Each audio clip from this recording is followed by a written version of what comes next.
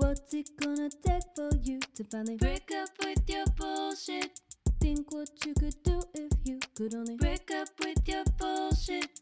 Hello and welcome to the first episode of the Break Up With Your Bullshit podcast. My name is Michelle Aiken. I am a coach for creative people who need a kick in the tuchus. And I have been doing that for almost 9 years now. So as a result of coaching creative people and also being a creative myself, I'm a writer, I'm a singer-songwriter, I've met a lot of really interesting people who have stories that I think will both inspire and challenge people to think bigger, to see themselves as greater than they typically would, potentially, from listening. So the jingle that you just heard is one that I made because I reached out to one of those people, those creative people that I know who are pretty prolific and inspiring. And I said, hey, will you write a jingle for my podcast? And this friend of mine was too busy, but said to me, you're a musician. You can do it. And I was like, that's true. I'm only just starting to learn all this stuff. So that makes me want to throw up in my mouth a little, but sure. So I finally did it. And it's fun because I'm actually learning how to break up with my own bullshit through making this, which I think is ideal. I think it's ideal when the thing that you're making is also teaching you something. And I think the best art does that. So today I have a really exciting first guest. His name is Ming Chen. He is the owner of A Shared Universe podcast studio. He's also he self-titles himself the Asian one on AMC's Comic Book Men. And he's a huge comic book nerd and has a really cool story about how he got to work with Kevin Smith and Ben Affleck and others, and how he launched his entire career based on making something about a movie that he really loved and putting it out into the world and having people see it. And so many people saw it that it got to Kevin Smith. So he tells a really awesome story about that. And we also jam on his projects and what bullshit he's still on. So it's a really cool episode. I hope you enjoy it. And this has been an introduction. Here we go. Break up with your bullshit. Hello, Ming. Hello, Michelle. Thanks for being here. Anytime. I'm always here for you. You know that, right? I do know that. You say that a lot. Yeah, I mean it too. Yeah, you're a cool friend. You immediately go right to like, hey, I'll do anything for you. And I'm like, oh, you're like me. Yeah. Yeah. I don't want to brag or nothing, but we need more people like us in the world. I think that's true. Yeah. So this is the first ever episode of Break Up With Your Bullshit. I love it. I love the name. I love the concept. I love the philosophy. Thanks. I love the inspiration. And I can't wait to talk about this because I think everybody out there needs to break up with their bullshit. It's very true. And I am full of bullshit. I think a lot of people are. But I think that's one of the funny things is that there's this perception that if you've done a lot and if you've achieved a lot in life that you've completely rid yourself of any sort of bullshit, and it's not true. Oh, absolutely not. One of the things I want to discover when I talk to people is what bullshit are you still on? You know, and not yet, because okay. I want to talk about. I was like waiting to jump out of the cake already. I know. I feel like that's like the punchline after. Sure. So people get that even if you've achieved a lot, you're still human, right. And you still, there's still limitations and limiting beliefs and stuff like that. So I'd love to start by talking about how we know each other. Oh. So what do you remember about how we know each other? I remember, so there's a networking group out here, and I gotta give a big shout out the Shore Hustle networking group out here. Bar none, I'm not even a member, so I'm not biased at all, but one of the best networking groups I've ever been thank you. Somewhat associated with. Yeah. And I remember I never actually joined because there was the time commitments. I was traveling You're always a lot. Gone. You're never around. It's a weekly commitment, y'all. Yeah, which I just couldn't commit to. Like, I knew that off the bat. So I was like, listen, guys, you guys are amazing. I love you guys, but I can't be here every week. Yep. But they would always keep me in mind for these kind of one-off events, networking events. And I remember there was some kind of Christmas breakfast. We meet at 7 a.m. So it was around the holidays. Yeah. So we had a holiday breakfast party, and it was it may have even been the first time I went. Oh. Yeah, I wasn't a member yet. And I was telling somebody there, oh, yeah, I did YouTube and all this stuff. And he just goes, you got to meet Ming. Ming, and like brought me to you because he was like, oh, you're the same. You should talk to each other. I was like, absolutely. That was very true. Yeah. But I think I was introduced to you, and you were immediately like, yeah, I love Harry Potter. I was like, oh, I think I like this girl. That was right around the time that I got my tattoo. Yeah. But you were like delightfully nerdy, which is, thanks. Always a great quality. Agree. And you make friends instantly that way. Whereas 20 years ago, when I was a kid, when you were delightfully nerdy, you got no friends. Yeah, but I think that's what gives us character now, is that sure. we were not very accepted. And I don't know what it's like for kids now, because you can kind of get online and find your people. You can. And we didn't have that. No, we didn't. We had to create that. Yeah, very isolating. Yeah. Yeah. But I thought you were pretty cool off the bat. Well, thanks. So. And I was excited about that because I knew that you were in some way connected with Kevin Smith, who is a hero of mine. And I was just like, what? I instantly got, after I met you, I was like, okay, I need to talk to him because I want to understand, like, how that happened. Yeah. So I asked you to lunch, and you brought me for my first ramen. Yes, pho. Oh, yeah, no, Pho. you're It right. was pho. That's right. Big difference. Big difference. I forgot. Yeah. I forgot. You're about to start a war between Japan and Vietnam now. I forgot. You forgot? Yeah. That's I'll forgive you. Please forgive us, everyone. Yeah. But it was wonderful and mesmerizing. And the whole time I was at lunch with you, I was like, I wish we were recording this. Oh, yeah. Because I want to tell people what you told me. Yeah. I don't remember what I told you. I don't remember either, but I trust that it will be interesting.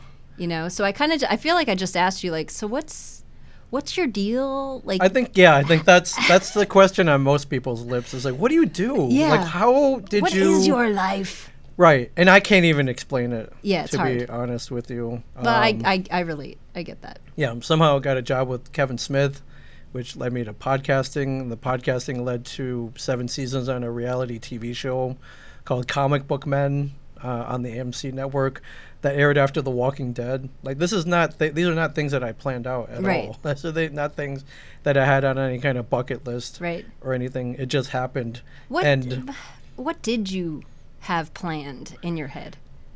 You know what? That's a great question because I don't, some people have like the 5-year plan, or they know or maybe they know somewhat what they want to do. I through most of my life, I did not. So I guess I didn't either, but I knew, I knew what I didn't want to do. Right. I only knew what I didn't want to do by watching the movie Say Anything. It's like, I don't want to buy anything bought or sold, or like, I don't want to buy any products bought, sold, or whatever that speech is. Like that, I knew that. And then I knew my first job was for a nonprofit. Then I entered the corporate world, and I quickly realized I didn't want to do that either. What did you do? I graduated. So this all. My professional life stems in like web design. I learned very early on how to build websites back in 1994. So if you go back to that era, there was no Amazon, no Google. Google didn't exist. There was no Facebook, no Instagram, no TikTok. That was the days when Twitter. if I liked a song on the radio, I had to sit with my boombox and wait for it to come on. And then Napster came along. Oh my gosh, I went nuts when Napster came along. So did I. I went nuts. Yeah, I was like, wait, I could download any song I want for free? This is crazy. Yeah, I downloaded did too. and my dad built computers for us all. We all had our own computer. Awesome. He was Earth. I was, I think, Neptune. But we all had our own. Oh, your network planet. names. Yes. Yeah. So and great. I had that when other kids who were rich and I was not had like a family computer. Right. I had my own computer because my dad built it. Baller. Yeah. Yeah. So I learned how to build websites super early on. That led me to, and I did this in college. So instead of going to class, I was building websites. That's how you know what you're supposed to be doing. It's what you do when you're trying to avoid things. I think it is. And kids are like, hey, I'm going to college for this. Do you think that's a good idea? I was like, listen, you may go to college thinking you want to do that, and you'll discover something completely different. Totally. Follow that. Right, 100%. Follow that, because it worked for me. So. Me too. Yeah. Yeah. And so basically, I was like, wow, I think there might be a future in this internet thing, and websites were not prominent back then. Like every business did not have a website back then. So I kind of saw that maybe this would be the future. Like I remember the first time this travel agency was like, hey, we heard you build websites. I'm like, yeah, why? Like, we'll give you $100 to build one for us. I'm like, you're going to pay me? This thing I'm doing for fun because I'm a freaking nerd. Yeah. You're going to give me money? Yeah. So I guess I kind of learned, use that for the rest of your life even. Right. Do whatever you like doing for fun and then get money out of it that way. That way it doesn't feel like work. Right. I mean, it still does sometimes. I find like there's work, but then there's because everything feels like work. Anyone who's written a book or there comes a point when you just don't feel like doing it. Yeah. Well, when clients get demanding, then you're like, why am I doing this? But that too. Yeah. So once I found out people were paying for this, I was like, I got to get out of college. I got to graduate now. What's the quickest way out of here? Yeah. And I went to my advisor. He was like, well, based on what you're doing now, you could get a degree in communications and be out in 6 months. I was like, all right, done. Tell me the classes I have to take, and then sign whatever paper you need to sign off on that. So that's what happened, and I was right about the job. I got hired literally 2 weeks after I graduated. That's awesome. Like a real job, like health benefits, all this stuff that I wasn't used to, a salary. What was your salary? Do you remember? Oh yeah, it was $35,000. Nice. Not bad. Not bad for a starting job. Like full health benefits. Yeah. Very good company, and I didn't even know what was going on. But based on what I was doing and how early on it was, I think they saw. I was like, well, this guy builds websites. That's what we need. Well, we need him now. Right. Yeah. So I remember I went to the interview. And before the interview, I got an email from the guy interviewing me. He was like, hey, we'll do the interview at like 4:30, and then we're going to take you out to dinner afterwards. And I'm like, okay. And then I was thinking, it's like, well, what if I suck? What if the interview goes wrong? They were just banking on you. Right. Like, we're invested like, you in this don't guy. invite a guy to dinner after an interview unless you really want him to work. So unless it was a total disaster, which it wasn't. It wasn't great, though. I didn't really prepare for this interview. And you needed to be? I guess not, but I could have. Now looking back, I could have been a little more. Could have answered questions with a little more confidence. Sure. It was my first job, though. So. Oh yeah. Yeah. I mean. Yeah, and they weren't hiring me to do public speaking. They were hiring me to sit behind a computer and build websites. So, so that got me into my professional career. Yeah. The first job was great. It was for a nonprofit corporation in the Virginia area. Helping other internet entrepreneurs find each other. The problem was, though, I was totally not into this. Right. Yeah. However, at this point, I had started doing stuff on the side for Kevin Smith. And I got connected with him because I made a fan website for his first movie, Clerks. Wait, you got to start back at that you were working at a video place, weren't you? Or you took the video out? Start there. Yeah. When I was in college, I worked...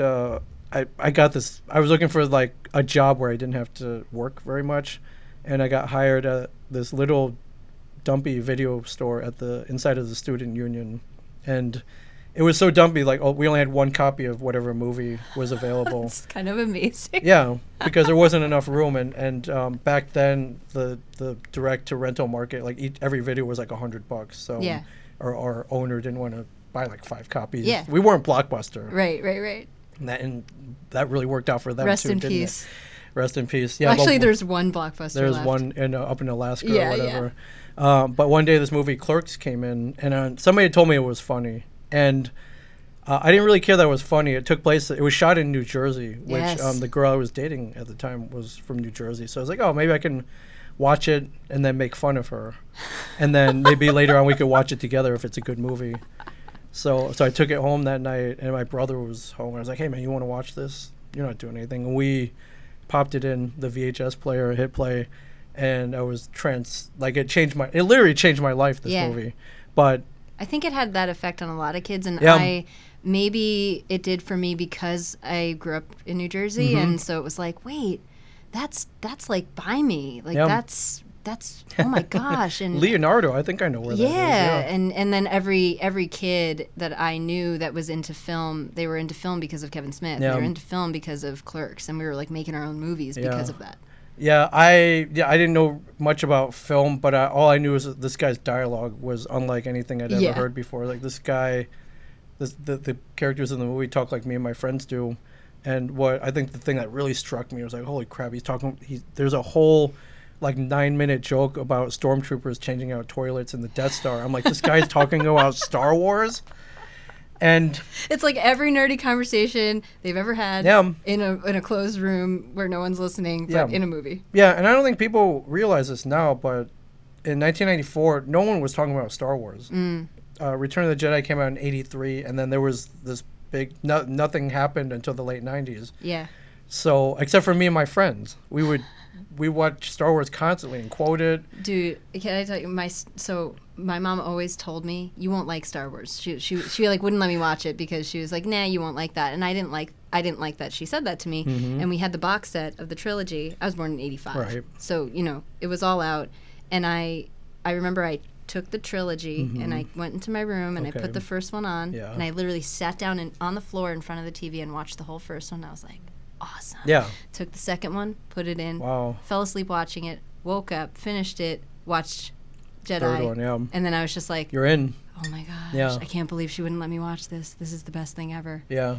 And I don't remember how old I was, but yeah, it does that. That's so cool. Yeah, but this movie Clerks was kind of like that. I became obsessed with it. I was just the dialogue.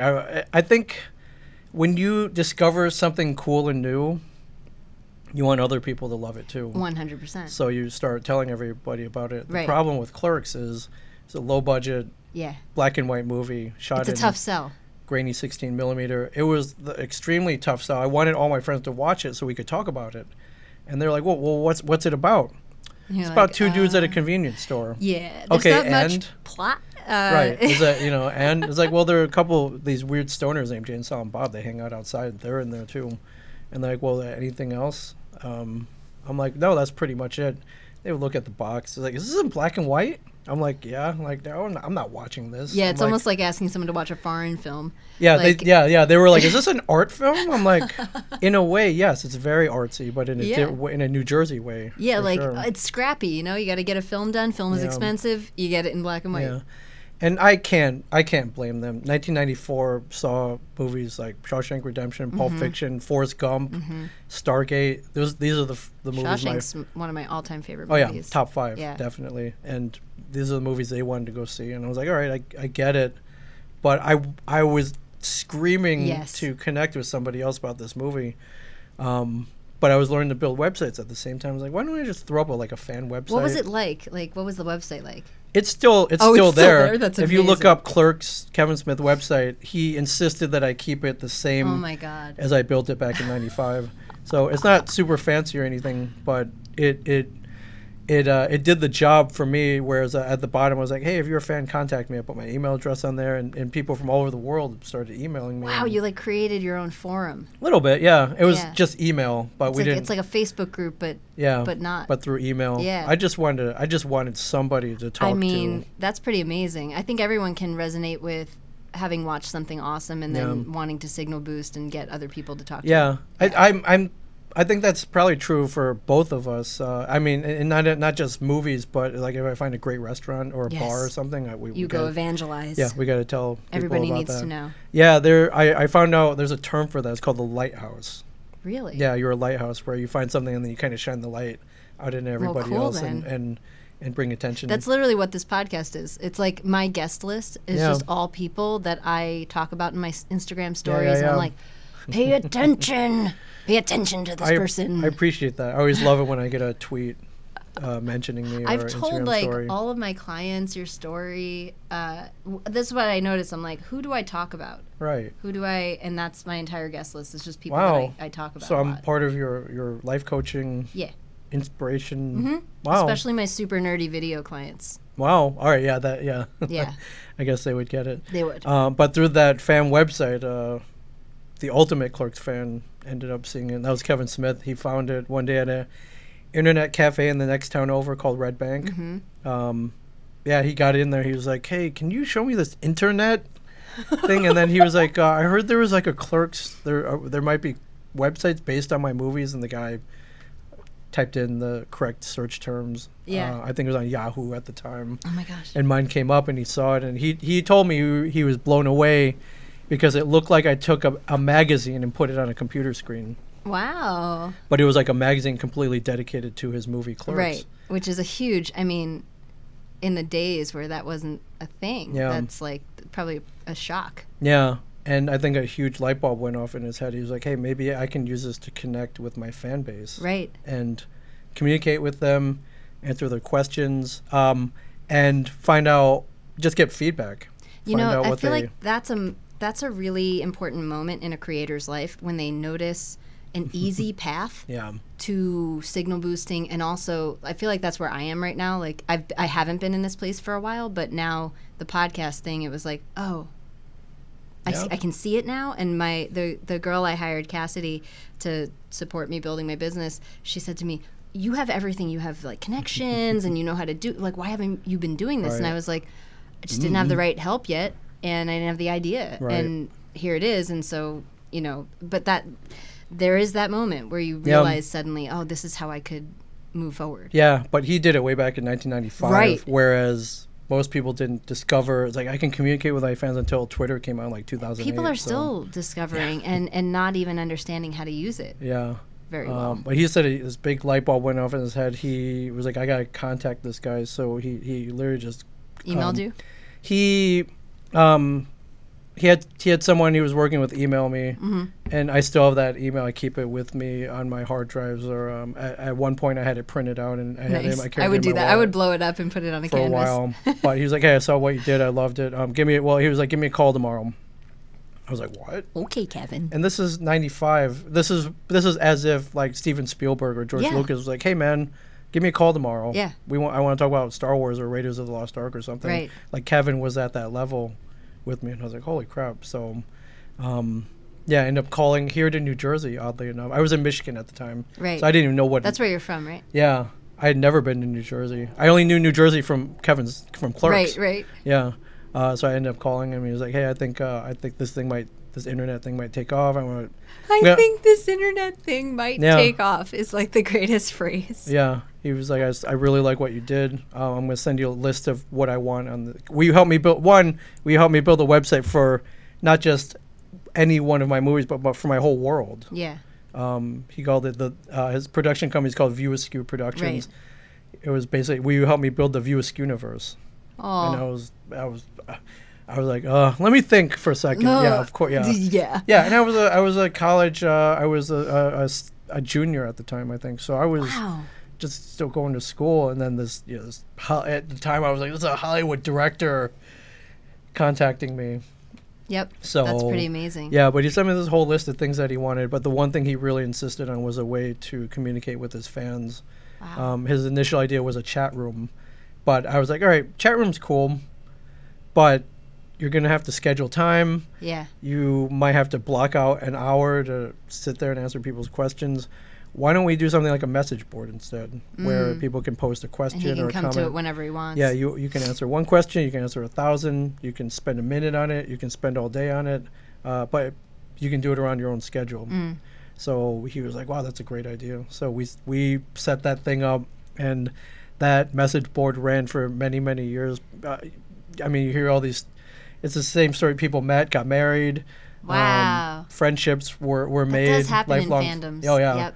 Yeah. And then, but the coolest part was Kevin himself would go and answer questions. You get to talk to him. Yeah. No matter how mundane or intricate, he would go and answer them. And at that time, 95, 96, again, if someone from the Hollywood system or someone that you were a big fan of that was famous answered your question, it was mind-blowing. Yeah, it is. It was mind-blowing. I mean, it still is. Yeah. To me, like. Yeah, although like these days you can get blocked by the president. You can get that. Yeah, so it's a little easier now. It is easier. I mean, you have to find a way to rise above noise. Yeah. Sure. But there's certain people who don't have a lot of noise around them, and so it's really easy to reach. Yeah. I love doing that. Like, it's one of my like little hobbies. Is I'm like, oh, I'm making this thing. Yeah. I'm making a dance from the Full House episode where Stephanie is in a dance competition. Yeah. I'm going to get Jodie Sweetin to say something about it. And then I did. Lo and behold. Yeah.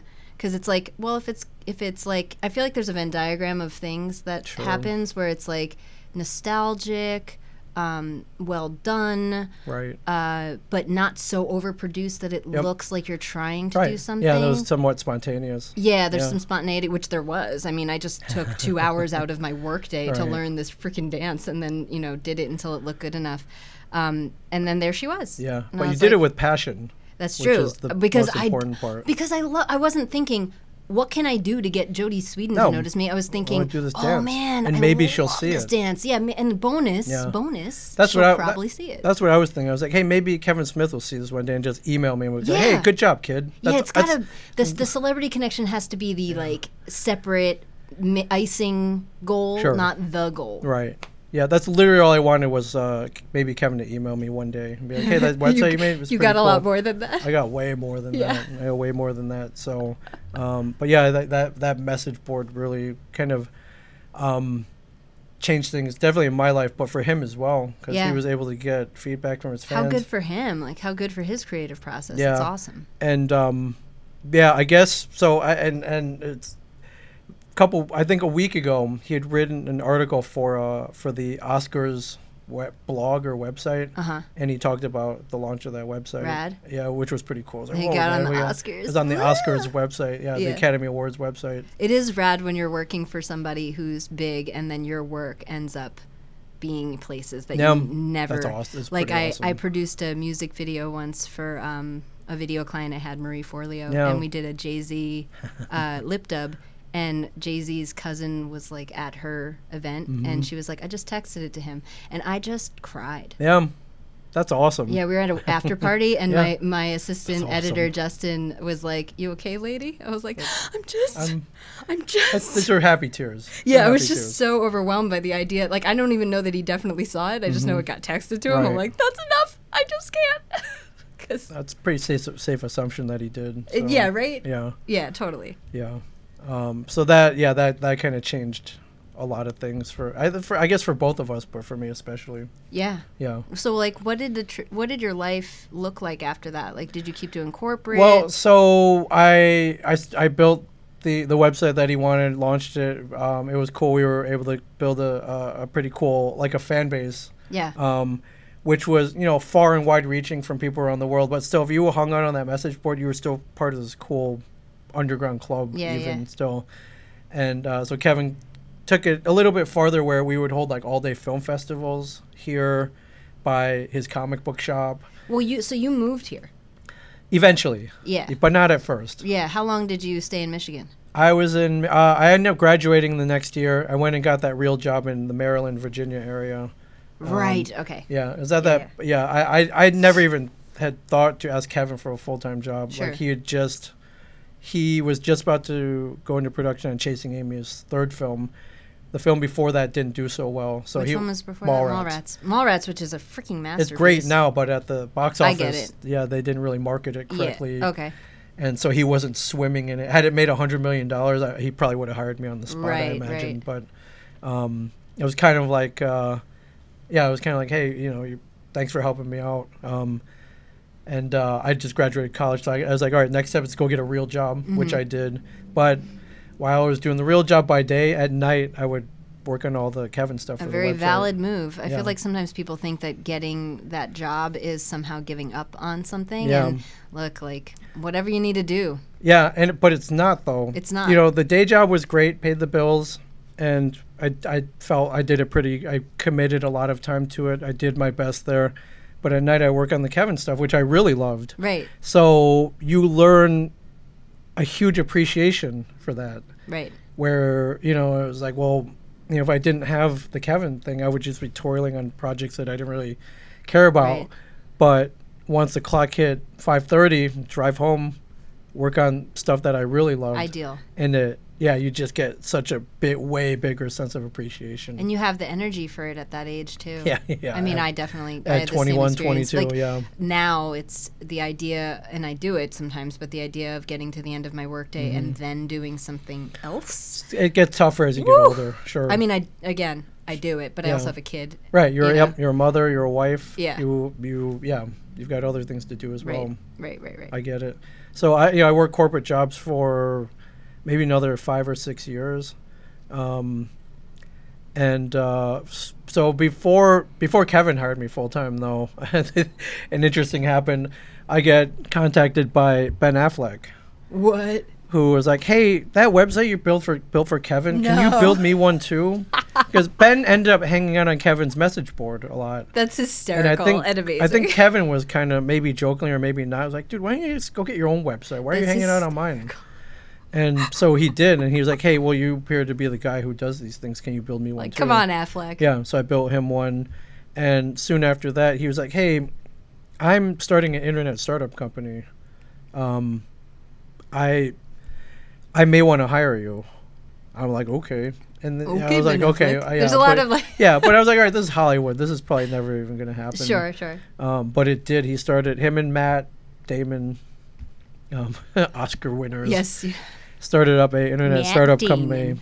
They started a company called Live Planet, which they produced the hit HBO TV show called Project Greenlight that a lot of people might remember. Yeah, it was a... I might be too young. You might be. It was the year 2000, 2001. It was a script competition TV show where on the internet you would submit your script. You're a screenwriter, amateur screenwriter, submit it to our website. The other contestants would randomly be assigned a script, and then they would have to rate it. And then the top 10 went on to a further competition, and they would whittle it down to one ultimate winner who got to make and direct their script. You know, that's interesting because I went to school for film, and, because you need... Because film, Yeah, because film. And I feel like it was in the zeitgeist, the idea of being the ones to write the next Good Will Hunting. Oh, yeah. Like, that was a thing, and now I'm, I think that definitely inspired this concept. It was always in my head when I was thinking, I'll be a screenwriter. I definitely pursued that for a minute, and I was like, gotta be the next Good Will Hunting, gotta star in it, and whatever. Yeah, so they turned that. So it was ahead of its time, this because it was combining the internet, the real world, and reality TV. Right. And it was kind of a cool concept. It was very ahead of its time. But I worked on that for a year. Bring it back. I think they did. I think they did do a fourth season recently. Yeah. How'd it do?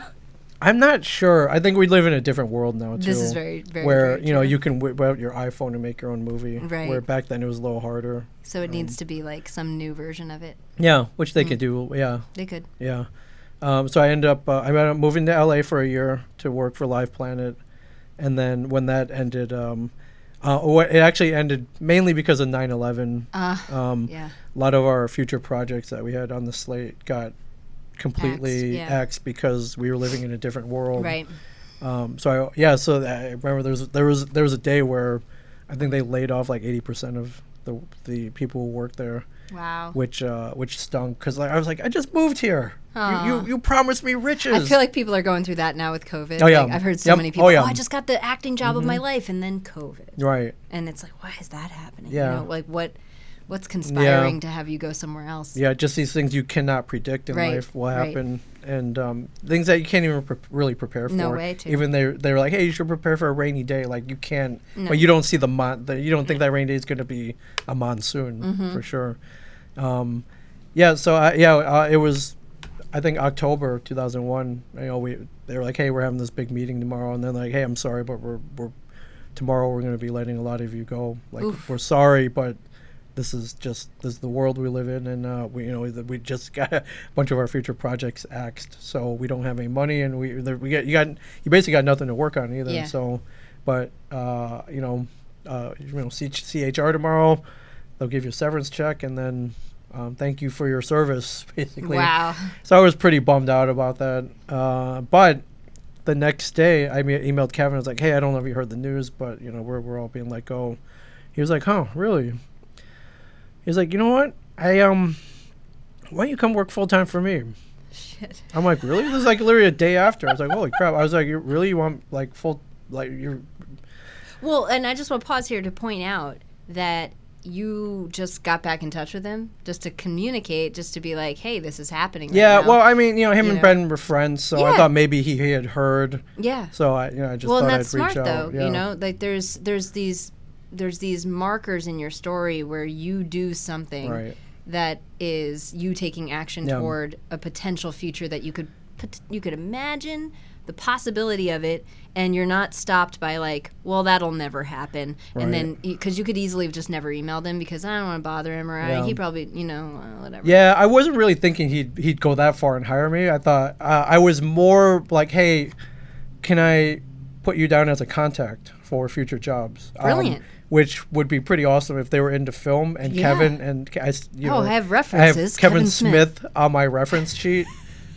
That would make me stand out. So like that right there is this vision where you're like, that could happen. Sure. And so that's the kind of thing that I'm interested in with people like you who you actually go as far as to, imagine a future where this thing could be possible. Yeah, it just kind of stuck. I was stuck in LA with now I didn't have a job, and I didn't know, I'm for anybody who's been laid off, and I'm going to think that's probably most of you. That's a lot of people right now. Listening or watching right now. It sucks. It absolutely sucks, and I think it can be hard to think of potential anything because that black hole can suck you in, the sadness or the disappointment. It's devastating. Even if you get like a decent severance check, you're like, well, I now have no purpose in life. What do I? Yeah. I think that's a tough time to be able to think about things, and also I think it's a bit alluring, the victimhood of it. Sure. It feels good. It's not like a good. It's a bad good. It's like and you start thinking dark thoughts for a while. Eventually, and if anyone's going through it right now, I'm here to tell you eventually pull yourself out of that darkness. And sometimes you need other people to. Right, and sometimes it's a good thing. Sometimes I'm not gonna say it's always a good thing. But no, but I do think like having some strife in your life is a good thing for people. You imagine you went through your entire life and nothing bad ever happened. Oh, I can't imagine that. I don't learn. I dated someone who said that to me. Because I dated a guy who he said something that embarrassed me. He repeated something I said to him privately in front of a group of people, and he was making fun of me. Right. And I don't know. I dated a lot of losers, man. That did this to me. But I was like, oh, that really embarrassed. Like I told him that it embarrassed me, and he couldn't understand that. Right. I'm like, haven't you ever been embarrassed? And he looks at me. He goes, no. Wow. And I was like, what? It's crazy. It's college, so I guess he's got some life left to live or whatever. Oh, yeah, but like, for sure. Big time. Yeah, I always thought, can you imagine going through life and never... No, because that changes you. Yeah. But Kevin he emailed me back. He's like, hey, why don't you come work for me full time? Like, this is how it was meant to be. Yeah. However, I have one catch. I'm like, what's that? And he was like, well, you have to move to New Jersey. Aha. And I was like, well, one of us. Yeah. One of us. I was like, well, I just got to LA. I've been here. I've been living there maybe 8-9 months. But of course I was going to say yes, but I took a little time to think. I was like, okay, maybe I could get a job out here that I'm not going to love, that may involve a horrible commute. I don't know the people. Right. There were so many cons that I was like, all right, Jersey sounds good. I'm going to chill for a couple months, have fun with the severance package, explore Los Angeles while I'm here. Brilliant. And then I'll see you on the 1st of January. Nice. And so that's what did he have you do when I got here? Yeah. Actually, that was funny. So I get settled in. He's like, hey, let's talk. First day I was there, I got there. He's like, so yeah, that's what he asked me. He's like, so what do you want to do? I was like, oh, I was like, well, one, I'm going to maintain all the things I've built for you up until this point. Right. The last 5-6 years but we could go even bigger. So, I had set up his online merchandise store. I was like, we can definitely market that more. We could expand this website even more. Right. And he was like, all right, great. go do that. So I think and it was more convenient because he was there. I was in the office. Yeah, I bet. And I was not doing stuff remotely anymore. And you can I don't know, ideate together and all that. Yeah, it was cool. That's rad. However, 2 months after I got there, he was like, hey, man, guess what? I'm like, what? He's like, I'm moving to L.A. Oh, jeez. I'm like, what? He's like, yeah, Ben Affleck sold me his old house in the hills, in the Hollywood Hills. I'm moving to L.A. You should come along. Like, you should move there, too. I'm like, bro, I was just there. I was there. I could have. You're telling me I could have stayed. Give me a house. Yeah, I could have. I moved. Like Lunkhead, I moved 2 months ago for you, and now you're going back. And you want me to move back? Yeah. I was like, listen, I'm gonna hang out here because he was like, well, we're gonna keep the store and office here. So, whenever you're ready. The secret stash. Yeah. Was already. When did the secret stash open? 1997. Yeah. Been open. It was this mysterious place that we all took and like a special journey to. Kevin Smith's comic book store. I remember when I went. I mean, it's like, and not that it's a letdown, but it's just a store. So like you have this thing in your head. It's like, I'm gonna go to. I'm gonna go in and like he's gonna put me in a movie or something. Yeah, something's gonna or happen Jay will be there, and it's not. Yeah. And then it doesn't happen yet, but it happens to some people. But because sometimes they're there. Yeah. Somebody's there. Yeah. So he ends up moving to LA. I stay here, and for a while we kind of entertained this thing. It was like, oh, I'll come out next year, or I'll come out next year. But I ended up, I had a kid, bought a house. Right. Like it was looking more and more like there was no way I was going out there. And I didn't. Right. And as you get older, if you've been to LA or if you're thinking about going to LA, when you get older, you do not want to go to LA anymore. So it sucks. I love visiting. I love hanging out with my friends who do live there, but I don't think I would ever live there again. Yeah, I won't live there. There are little things about that town that are completely soul crushing, and I don't need my soul crushed anymore. So, but yeah, that the whole run though, it was cool. I more or less became like Kevin's social media manager before there was any social media. Right. So that was fun. But that's rad. The people are like, what do you do day to day? I'm like, it changes. Yeah. One day, you might be building a website for something or coordinating an event and marketing it online. You might be creating new merchandise. The next day, you might be going to Long Island to pick up weed for Kevin, which I did.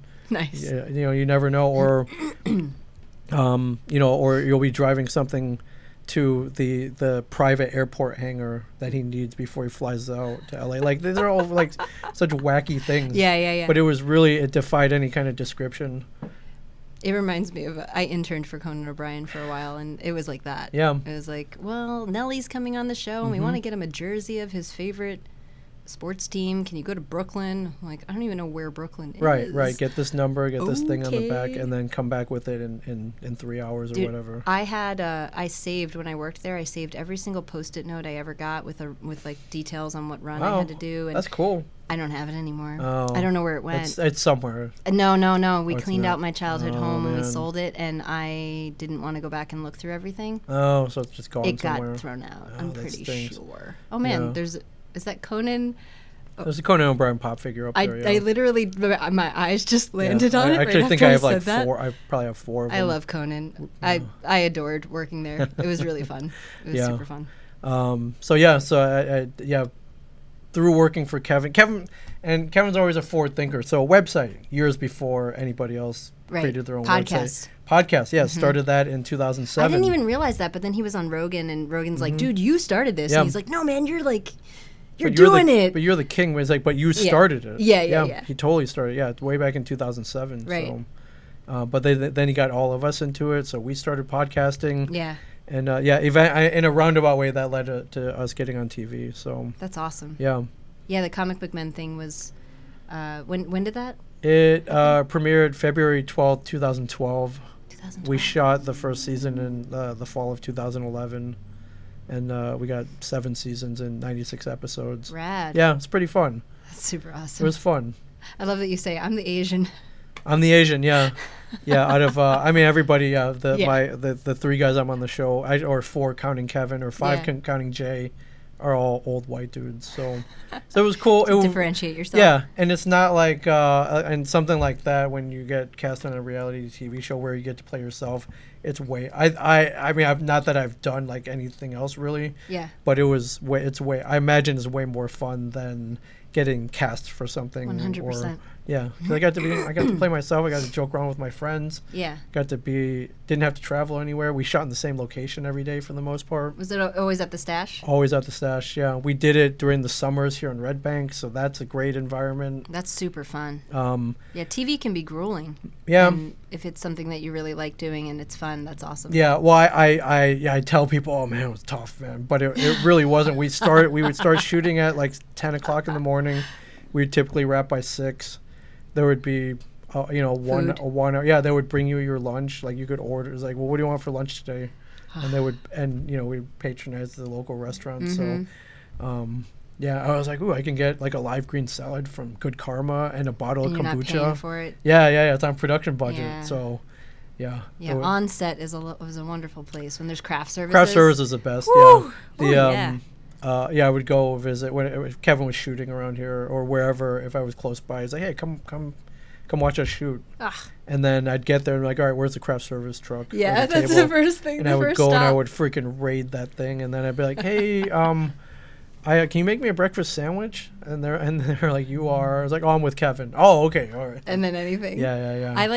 I've seen craft service people who take their job so seriously, but like in a lovely way, where they just really want to. They're like, "I have an omelet station. I'll make you whatever you want." Yeah. Or like, I've only had a few of these experiences on set, but they are like their own little art form. Yeah. Oh yeah, for sure. And they take it very seriously. I love it.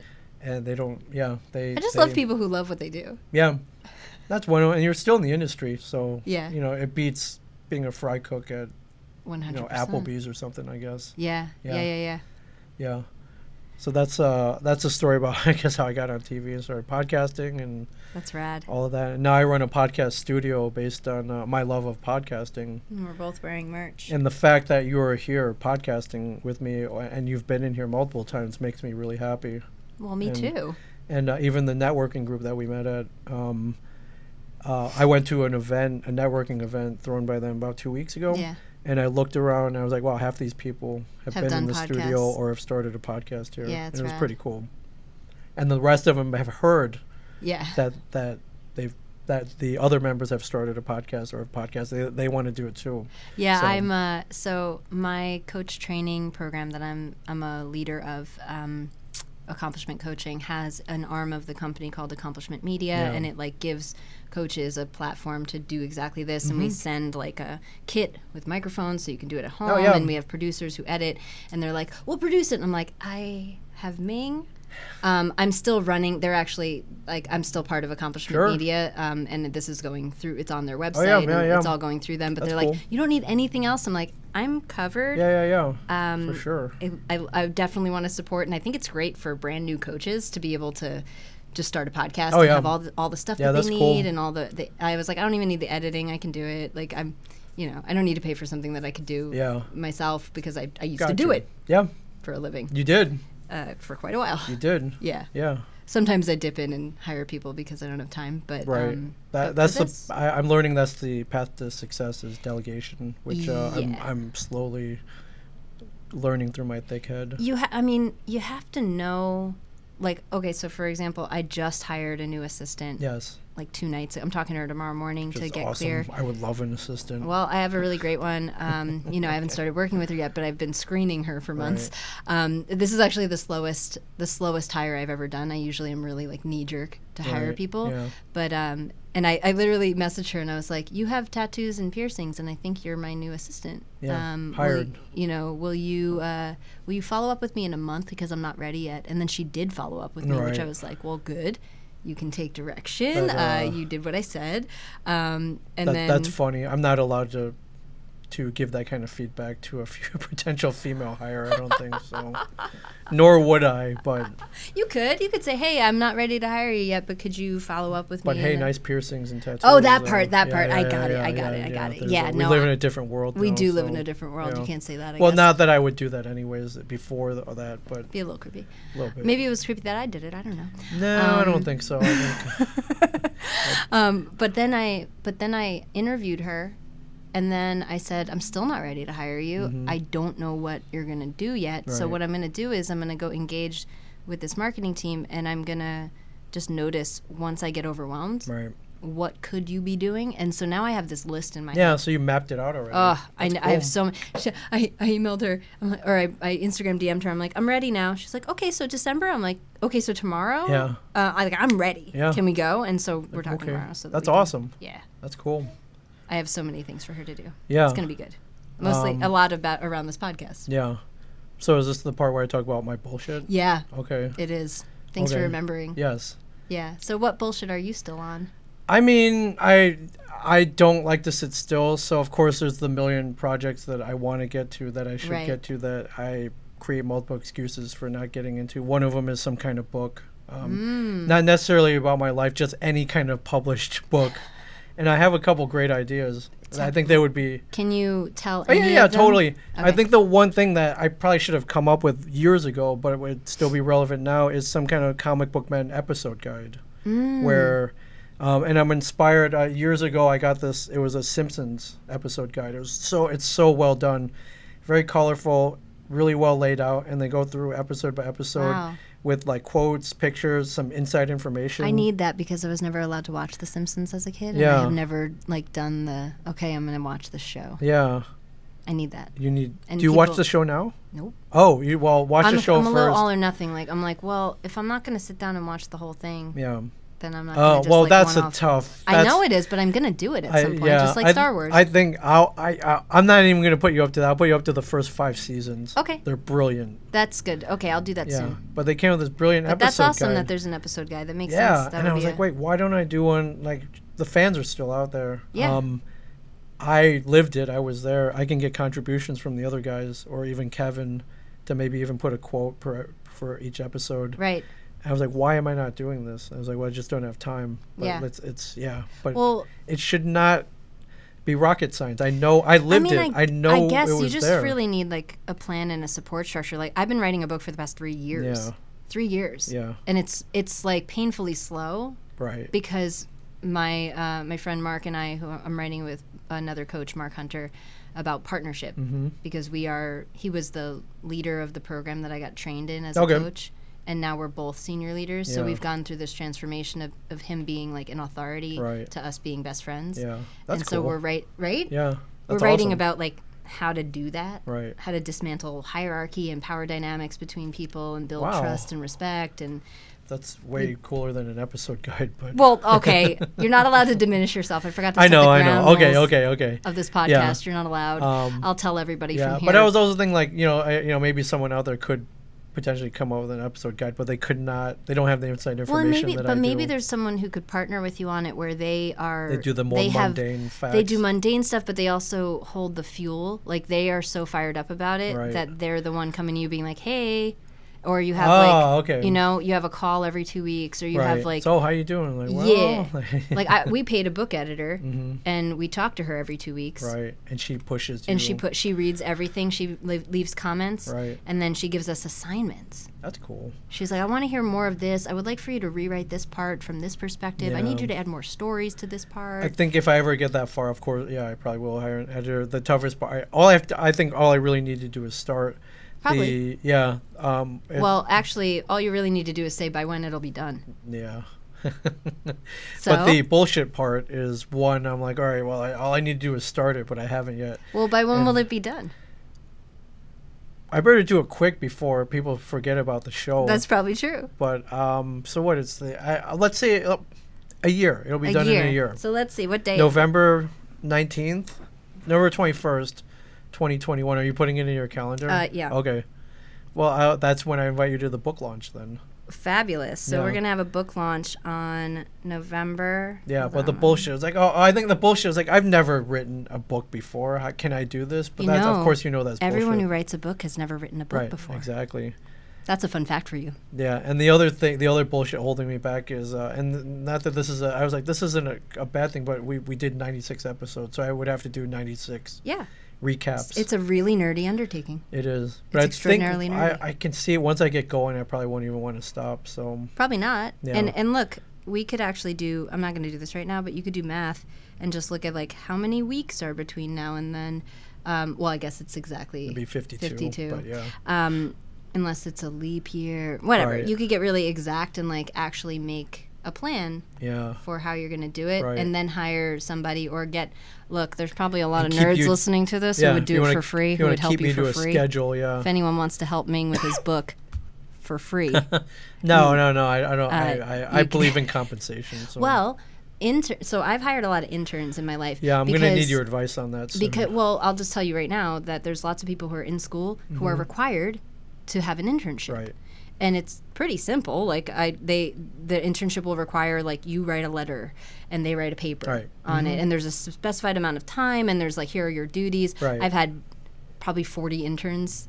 Really? Yeah. Okay, we'll be talking. Yeah, I've hired a lot of people. We'll be talking. And it's like, it's only people who are really driven and like want the experience, and I'll hire them eventually for pay. Sure. Yep. You know, so I'm good for it if I find the right people. I hear you. But yeah, let's see. Okay, Ming's book launch. Book launch, November 21st, 2021. Yep. Okay, it's in the books, so to speak. Does it have a unique title other than? I haven't come up with that, guide? But even if it was simply that, I think that could sell itself. It could. Yeah. Yeah, I was just curious. Yeah. Does not repeat all day. Yep. Repeats yearly, so each year I have a book launch. Which, hey, you never know. Because I do, the other book idea is, I travel a lot. I love to eat. I'm always trying to take you to restaurants and stuff. So, pho. So the underground restaurant speakeasy dive bar guide is also in my head. Oh, man. Yeah, and I've been to enough places, and it's gotten to the point where my friends who are also traveling, they're like, hey, I'm in Nashville. Where should I eat? Where's the hidden bar? And where should I drink? And I will text them exactly where they should go and what they should eat for a great experience. And then afterwards, they're like, oh, my God, I can't. Thank you for telling me about that place. Would have never found it myself, and I had such a great time. That's a really good, you could even start that as a blog and then just have someone else turn it into a book for you once you're done. Right. Yeah.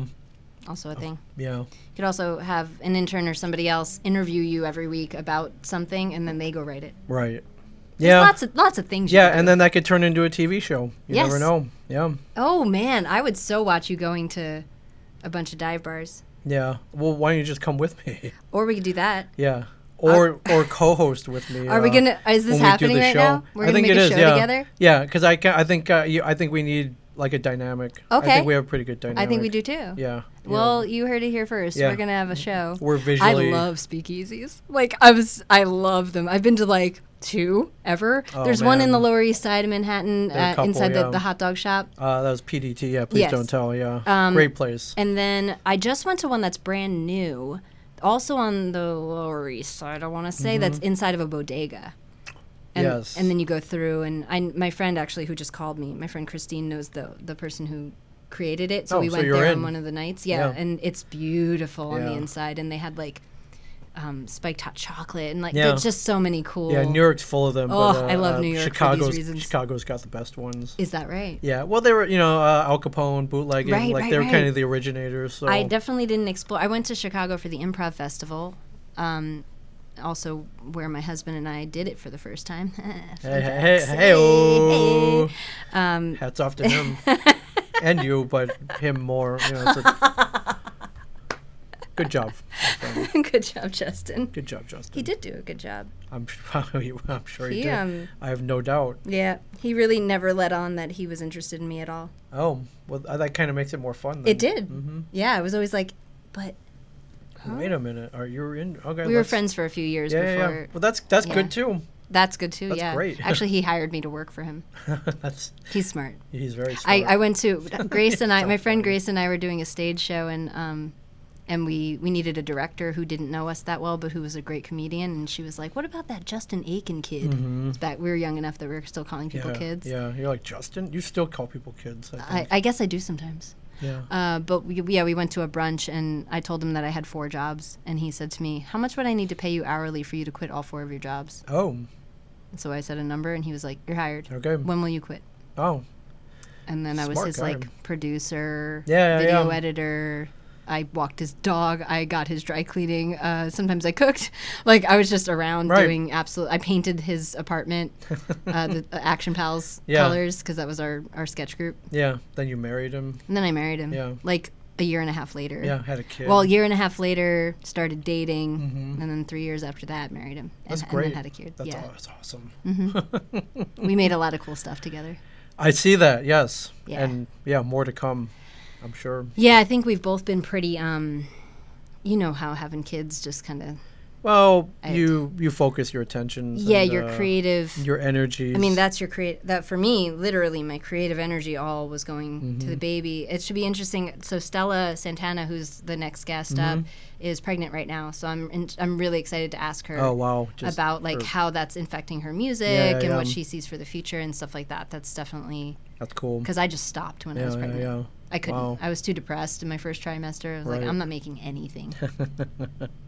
Pregnancy is weird.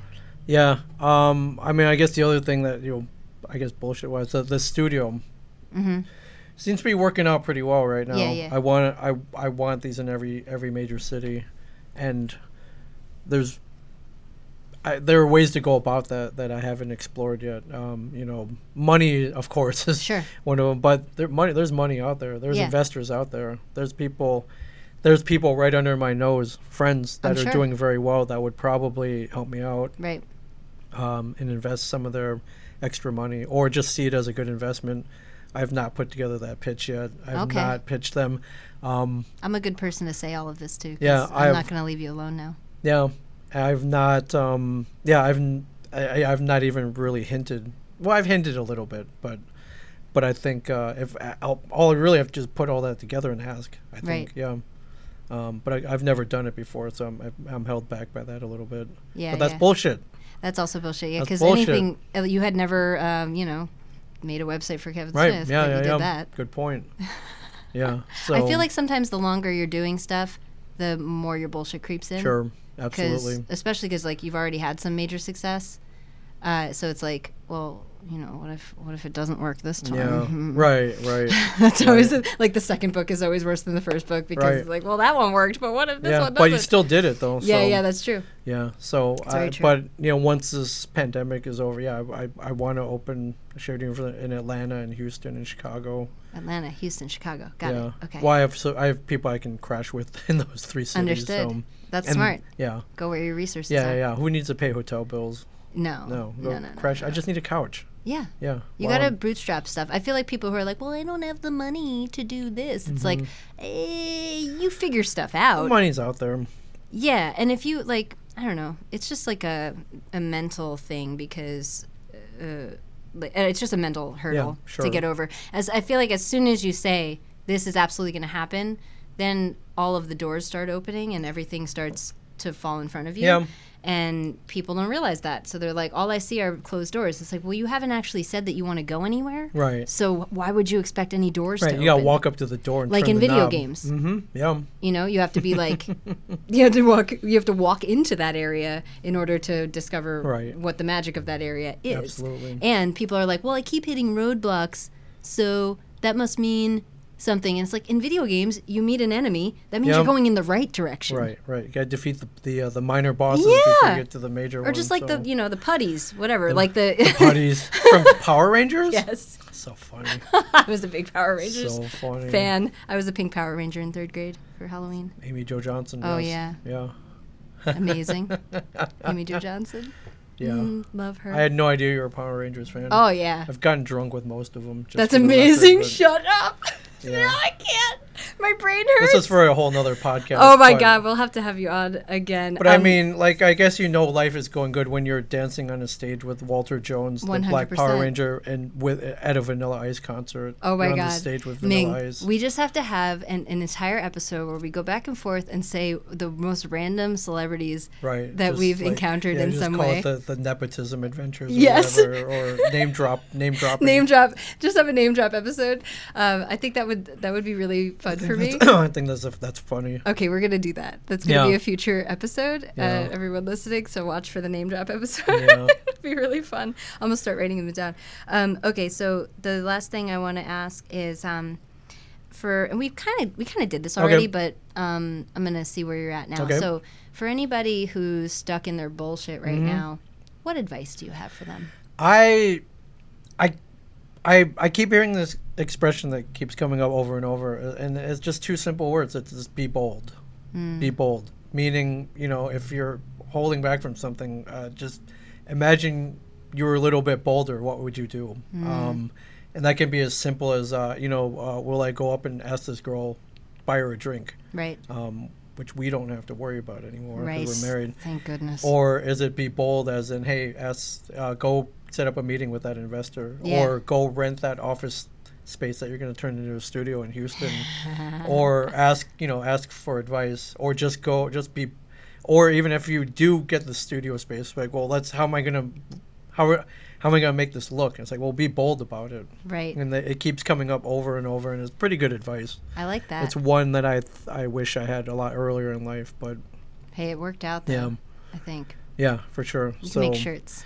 Yeah, but I find myself just asking for stuff. Yeah.